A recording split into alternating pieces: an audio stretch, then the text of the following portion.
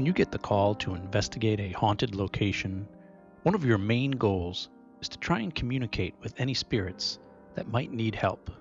On rare occasions, the spirits will try to communicate with you. But can spirits communicate with each other? When one of them is a little girl and she's afraid of a dark presence, it makes your job as a paranormal investigator a little bit more stressful. I'm Tom Stewart, and this is my paranormal story.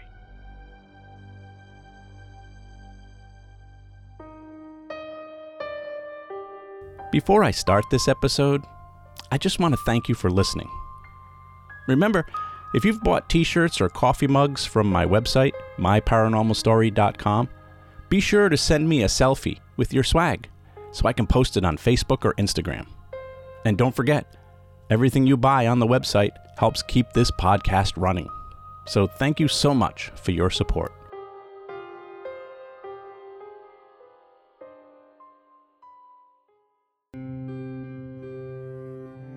During my time as a paranormal investigator with Rise Up Paranormal, I had the extreme pleasure of being able to investigate some of the most historical locations in Rhode Island and throughout New England.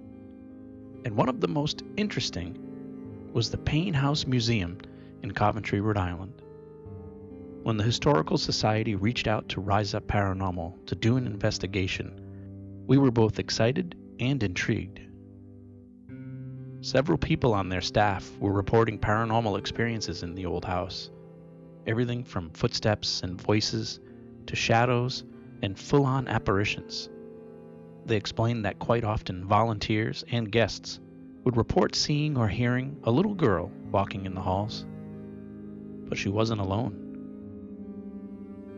For several years now, Rise Up Paranormal has developed a relationship with both the Historical Society and the volunteers at Payne House Museum, as well as with the spirits who reside there. We've been fortunate enough to be able to investigate the historic building dozens and dozens of times. In fact, Rise Up Paranormal still hosts public investigations and events there throughout the summer, and never once has the old building let us down.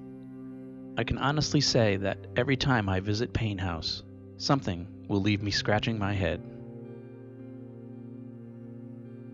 The Payne House, which is now a museum, has had many different identities and physical forms over the years. It's believed to have been built in the late 1600s by Samuel Bennett, a local sawmill owner, and over the years, it changed hands and at times was used as an inn, a tavern, and a family home. It was in the 1800s that the Payne family inherited the building, which by now had been expanded and remodeled. And in 1953, the home was given to the Western Rhode Island Civic Historical Society, who to this day maintain and care for the home. When you visit Payne House, you'll find that most of the rooms look as if they would have centuries ago. Living rooms, dining rooms, and bedrooms still have furniture, many of the items antiques or even original to the house itself. The ceilings are low and the doorways are small, making it seem like a life-size dollhouse to those who stand 6 foot or taller. The house is 3 stories tall, with a basement sublevel made of stone, which is the area we would usually set up our command base during investigations. The basement also had several rooms and a lot of history. It's believed that the basement was used as a tavern for many years and then as a speakeasy during the Prohibition of the 1900s. We usually spent most of our time investigating the 2 main floors of the house, but during one night, I decided to wander off to one of the small rooms in the basement. The room had stone walls and a stone floor, and an old heavy wooden door which led into the main part of the basement. Inside the room was another old door that led to the outside of the house, and a small wooden staircase that led up to a trap door in the floor of the kitchen above. I imagined this room to be where they stored and accessed the liquor when it was a speakeasy. I placed my audio recorder on one of the old wooden barrels that still adorned the room and conducted an EVP session. The room was dark and very quiet, and as I asked questions, I found myself whispering for some reason, maybe because of the echo. I asked many questions as I tried to envision in my head what the speakeasy might have looked like. After about 20 minutes or so, I wrapped up my solo investigation, not sure if I had made any contact. Days later, when I reviewed the audio, there was one question that I asked that sparked a response. An EVP, electronic voice phenomena. During investigations, we'll ask questions while recording with a digital audio recorder, hoping that we'll get a response. I had asked, "Did you sell whiskey in here? Scotch?" And in the background, you can hear a male voice say, "Wine." Here's the actual audio clip from that EVP session.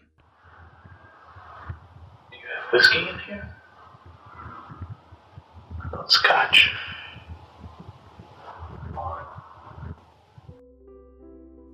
It's not uncommon to hear many different voices in Pain House when you're reviewing EVPs, but one of the most common voices is of a little girl that we believe to be named Sarah. She has a sweet and innocent voice that you're going to hear later in this episode.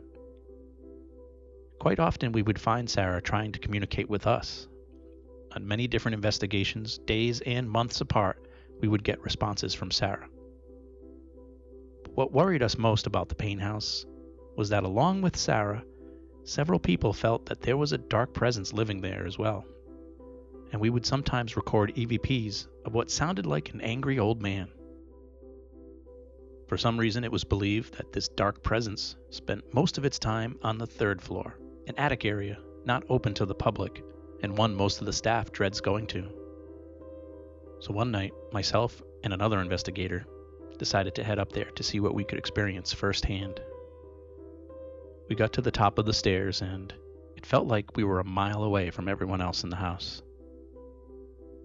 There was a small hallway at the top of the stairs that connected to two small rooms. The smallest room had lots of stuff stored in it, boxes, old furniture, filled to the point that there was no room for us. But the other room was mostly empty aside from a few old chairs and a few boxes. And off of that room was a small opening to a crawl space that we were warned not to go into, mainly because there was no flooring inside and there was a risk of falling through or getting hurt. We heeded the warnings and stayed out, but for some reason, that was where my attention kept turning. I grabbed one of the chairs and sat right in front of the opening with my audio recorder and just started staring into the dark crawl space. I felt very uneasy up there. I'm not sure if it was because of the height, along with the low ceilings, or if it was just my instincts.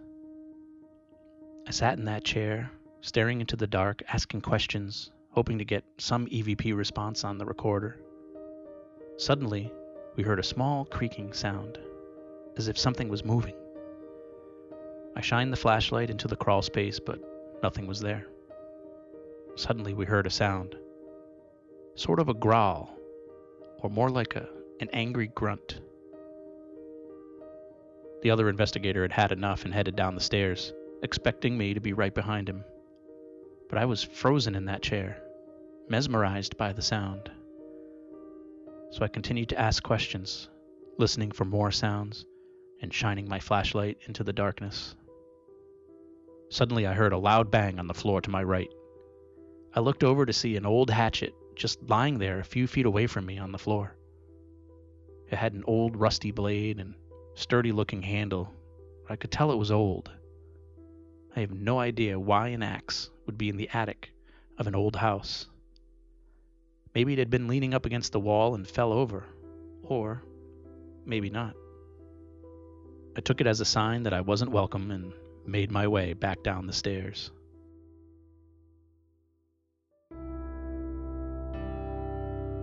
Most of our time at Pain House was spent trying to communicate with Sarah. After a while, most of us had developed a big brother, big sister mentality towards her, if not a parental one. We would always be trying to make her feel comfortable by putting out things like dolls or toys. We call them trigger objects. It's believed that sometimes placing items that are familiar to an entity can spark a response from them. So one day we set up a ball in the hallway on the second floor. The hallway had several rooms connected to it, one of them being a small classroom where children were at one time homeschooled. Inside were a few kids' desks, a shelf with old books, a small teacher's desk, and even a bell.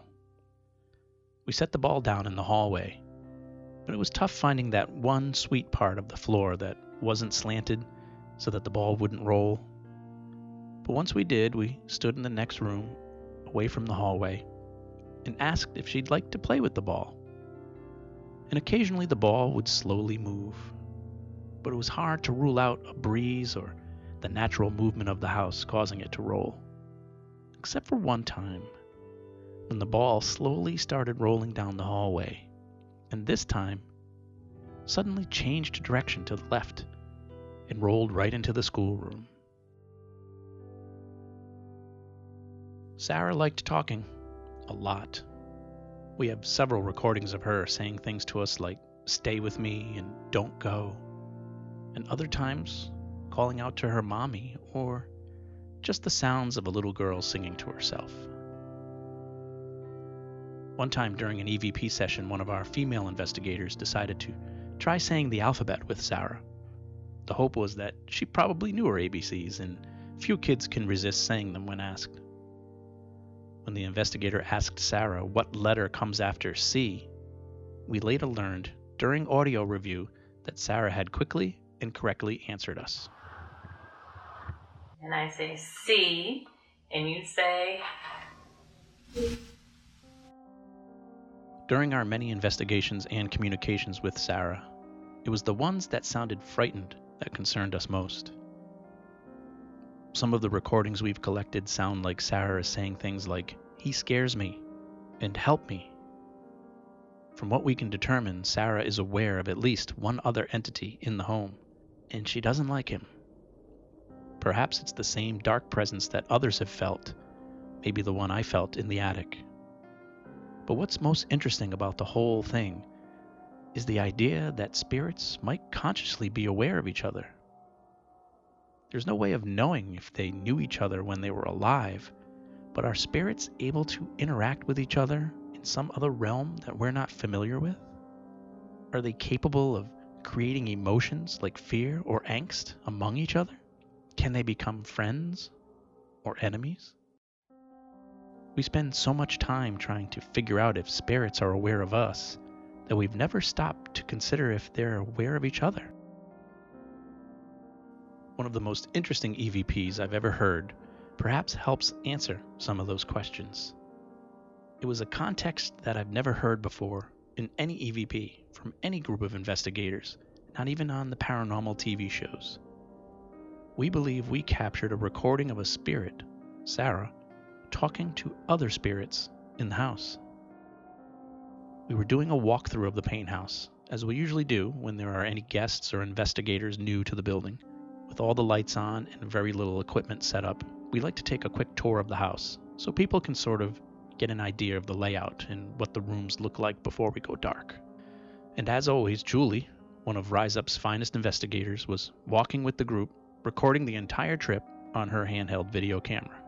Julie always has the camera running, because you never know what you're going to miss.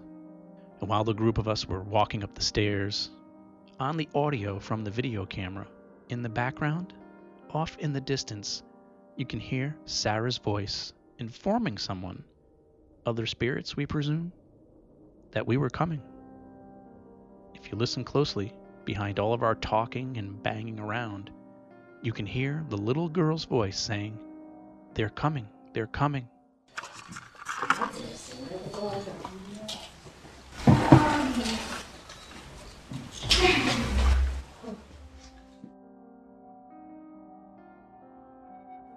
Now the question remains, who was Sarah talking to?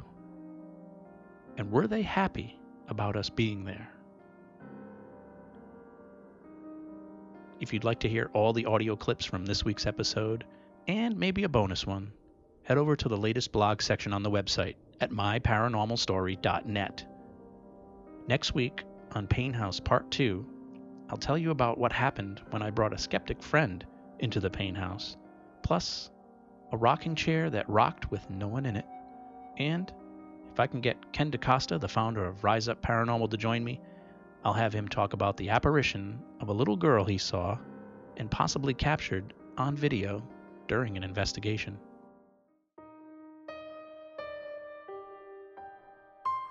My Paranormal Story is written, produced, and narrated by me, Tom Stewart. Music from this episode courtesy of Kevin MacLeod at Incompetech.com. If you enjoy my stories and would like to support the podcast, you can go to buymeacoffee.com/myparanormal or just click on the donate button on my website at myparanormalstory.com. I also have t-shirts and coffee mugs for sale. Unfortunately, podcasts cost money and your support helps me keep this podcast running. So thank you for your support. Please don't forget to subscribe so you'll know when I've added new episodes, and feel free to follow me on Facebook and Instagram. Just search for My Paranormal Story. If you have a podcast and you'd like to have me as a guest, or if you would like to ask me a question or tell me your paranormal story, you can email me at myparanormalstorypodcast@gmail.com. Thanks for listening. I'm Tom Stewart, and this is My Paranormal Story.